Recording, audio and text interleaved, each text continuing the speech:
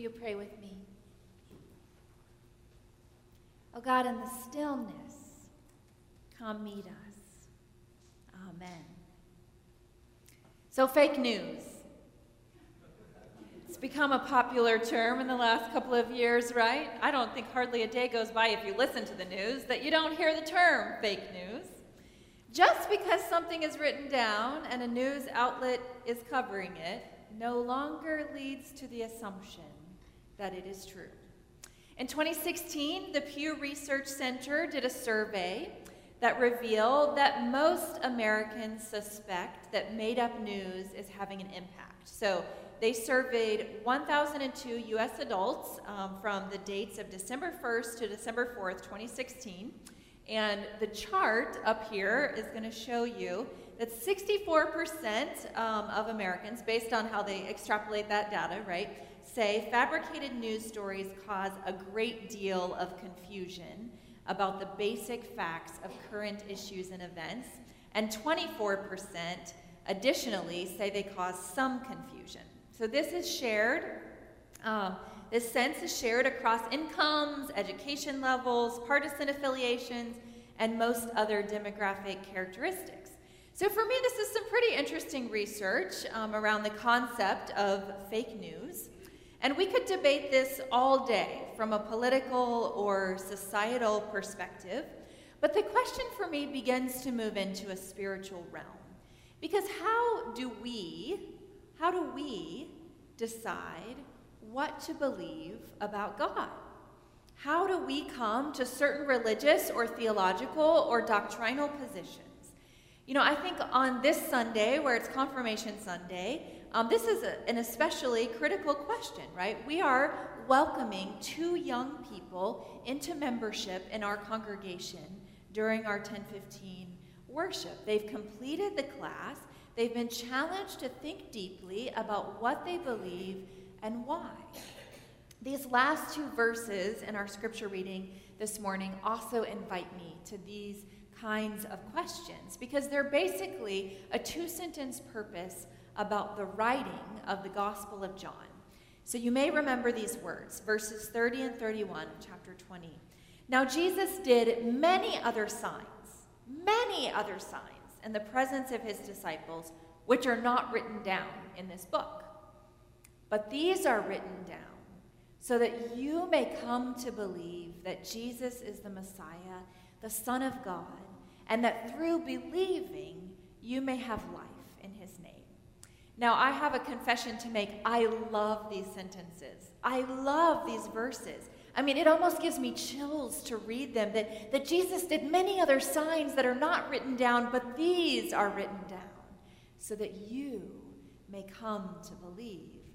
Now, I don't know about you, but there are times when I struggle with the stories that are written down in the Bible. Man, there are some hard stories in there. But I have to admit that I am so grateful that they were written down. I am so grateful that not only were these stories passed on verbally, that there came a point where enough people said, we have to write this down. It's too good to lose. We don't want to lose it. We have to write it down. So I am grateful to have become a recipient of these writings. And it is true that the words of sacred scripture have helped me come to believe.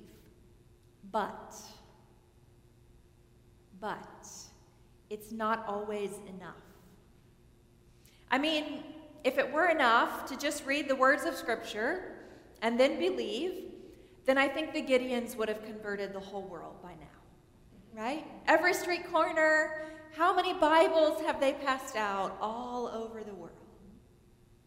Adam Hamilton, who's the pastor of the United Methodist Church of the Resurrection, he recently, just before our General Conference of 2019, published a blog post that was called, "The Bible Says It, That Settles It."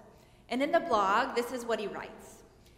The Bible does not work according to the Bible says it, I believe it, that settles it formula.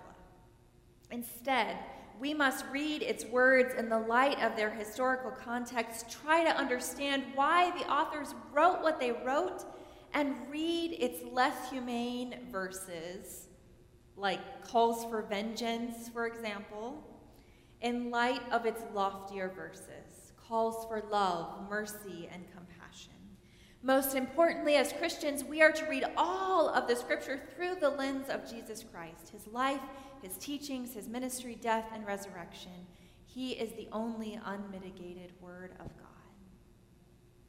It is one of the most amazing gifts of Wesleyan theology that we are not biblical literalists. Let me just say that again. We are not biblical literalists. And we believe that it's okay to be honest, that we bring all of who we are to the table when we are figuring out what to believe. And so I want to ask a question this morning. This is a participation question. So how many of you have heard of the Wesleyan Quadrilateral? I am so proud of you and all of your former pastors and all of the great teachers who have taught classes in this congregation. That is an amazing percentage of us. I remember so distinctly when I first heard of this Wesleyan Quadrilateral. It was during a disciple Bible study with my college campus minister. We were gathered in the basement of the Wesley House, and as Paul so often would do, he was totally off track of whatever we were supposed to be talking about with Disciple 4, and he wrote on the whiteboard or the post-it note, the paper post-it note that he had there, he wrote this acronym, REST, up there. And he was like, do you know what the letters stand for? Have you heard of the Wesleyan Quadrilateral? And none of us had. Maybe one of us, but it was like nobody. We're like, we have no idea, Paul. What is this, okay? So since you've heard of it, what is the R? Reason. The E? Experience. The S? Scripture. And the T? You guys are so amazing. Wow. So I love this because even though it kind of takes them maybe out of the typical order, it makes it easy to remember, because then you're like, oh, the quadrilateral, rest, I got it. And then they come to mind, right? So it's called the Wesleyan Quadrilateral. It's derived from John Wesley's journals and theological writings. And John Wesley is considered to be the founder of our Methodist movement, but Albert Outler is really the one who tidied it up and packaged it as the Wesleyan Quadrilateral.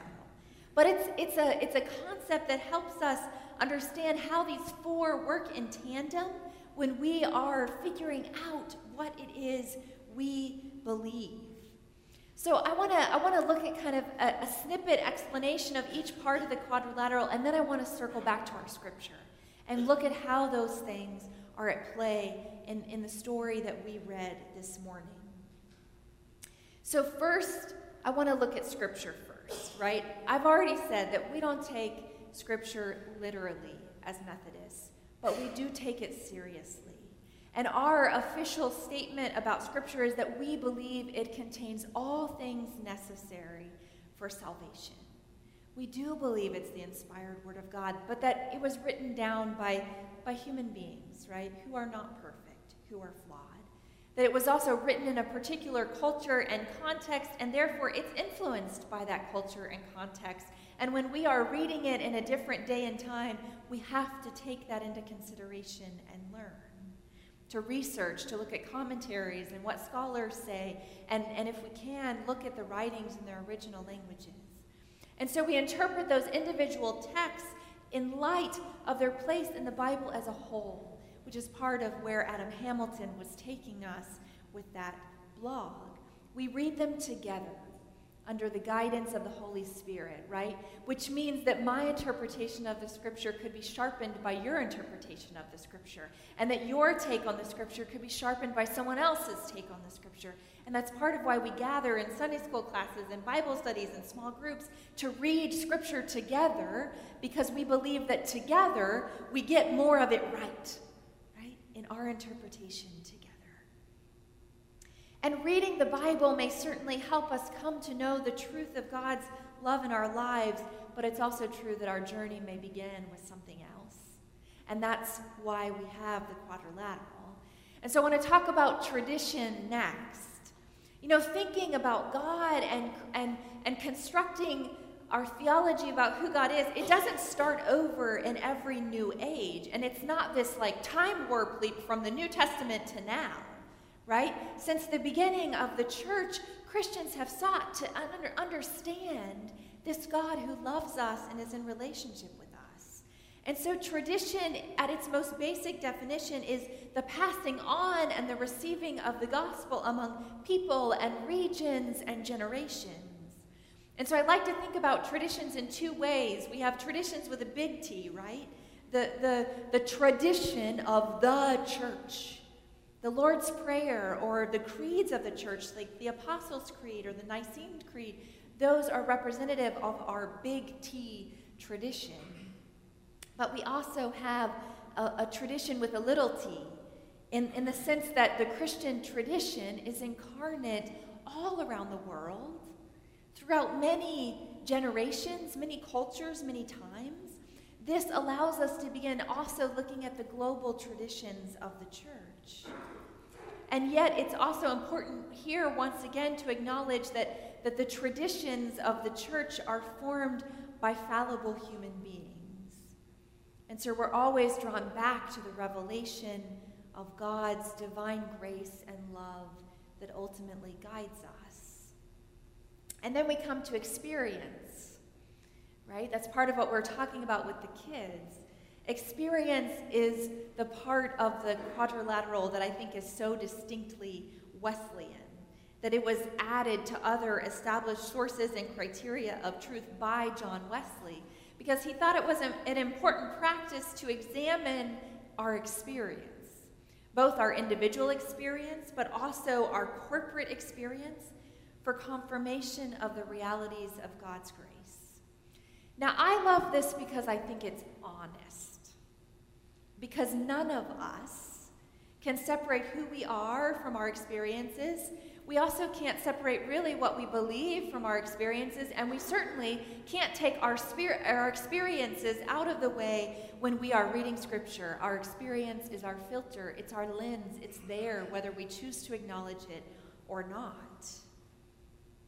There's a writing by Anne Lamott that I think is so beautiful, and it fits this. This is what she says. There's a lovely Hasidic story of a rabbi who always told his people that if they studied the Torah, it would put Scripture on their hearts.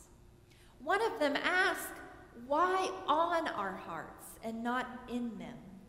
The rabbi answered, only God can put Scripture inside. But reading sacred text can put it on your heart.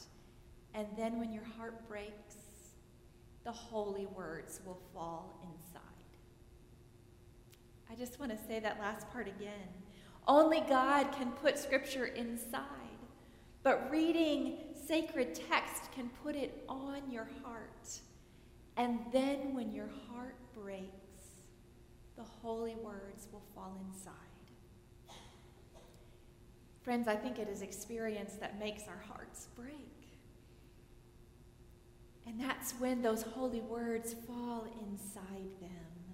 That it is our religious and spiritual experiences, our experiences of the world, of other people, of cities, of mountains, of lakes, of creatures, of all of what God has created, that deeply influences what we believe, whether we choose to acknowledge it or not. And then reason, the fourth part. Reason refers to logic, to critical thinking, to research, to science. And while we know that God's revelation and our experience of God's grace surpasses the scope of human language or what is reasonable, we also believe that our disciplined theological work calls for a careful use of reason. We are thinking people. I mean, God has given us these amazing brains, the abilities to think critically, and we as Wesleyan people, as Methodists, we do not shy away from that. That it is okay, it is celebrated, it is encouraged to ask questions, to wonder, to discern, to think. And so it's okay to believe in the Big Bang theory of creation rather than a literal 7-day creationism. It's okay for a scientific discovery to shift a theological position that we previously held because there is new information available. We can think as Christian people and be proud of it. right? And here at Chum, this in particular, I think, is one of our flagship marks of our identity, that you don't have to check your brain at the door, that it's okay to say, well, I believe this, but I'm not so sure about that. And to know that that is part of the struggle of discerning what we believe, that that is part of being faithful people, being willing to doubt and ask questions. And so let us turn back to the scripture, that story. The scene is set. It's the evening on the first day of the week, and the disciples are gathered behind those locked doors. And it says they lock the doors because they're scared of the Jews, but they themselves are Jews. And so I think they must not be scared of all the Jews. No, I think they're scared of those who have just tortured and killed Jesus. And isn't that a typical human reaction, to huddle together in perceived safety after something terrible happens, to try to avoid going out in public? You know, I was reading some of the news about the Sri Lankan faith communities this past week. I mean, following this horrific attack on Easter Sunday that happened in the context of a faith space, right, as well as community spaces.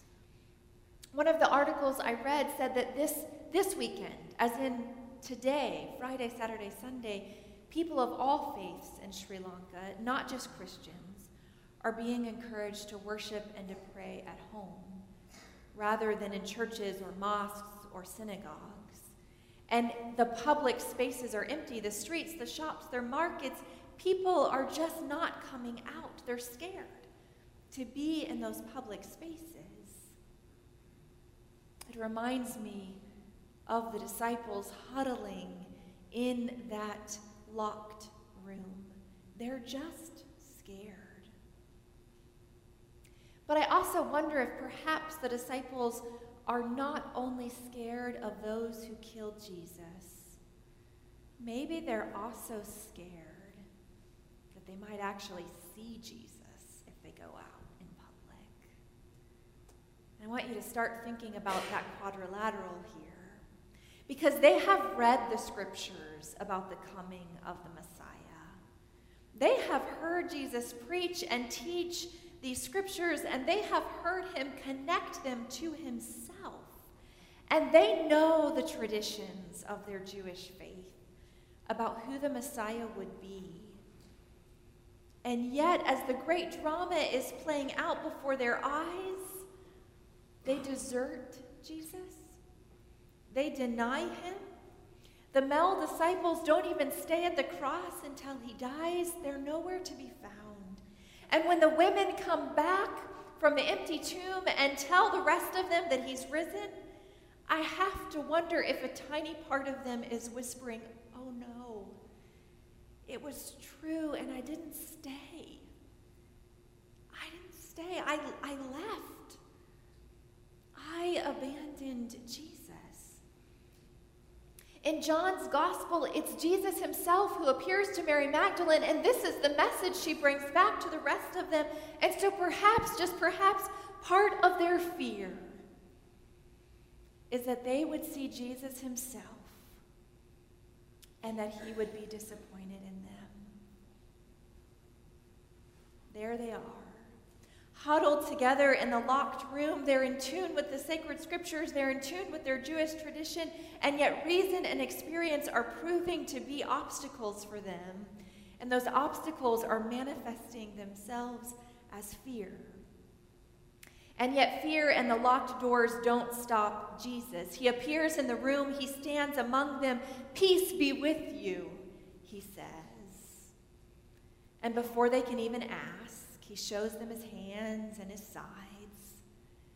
Does he sense that they needed a reason, that they needed a space for logical thinking, that they wanted proof, that they wanted to see, is it really him, to see the wounds? And he says again, peace be with you, gives them some instructions for going out into the world. He breathes the Holy Spirit onto them and tells them to forgive the sins of others, to set people free. and Jesus' appearance to him, they experience all of who he is yet again, peaceful and calm, energizing and sending out, freeing and forgiving. And when I think about this through the lens of the Wesleyan Quadrilateral, I see all four playing this pivotal part, how Scripture and tradition and experience and reason, they work together to bring these disciples to the place where they believe. And then they rejoice, and then they start to share this good news.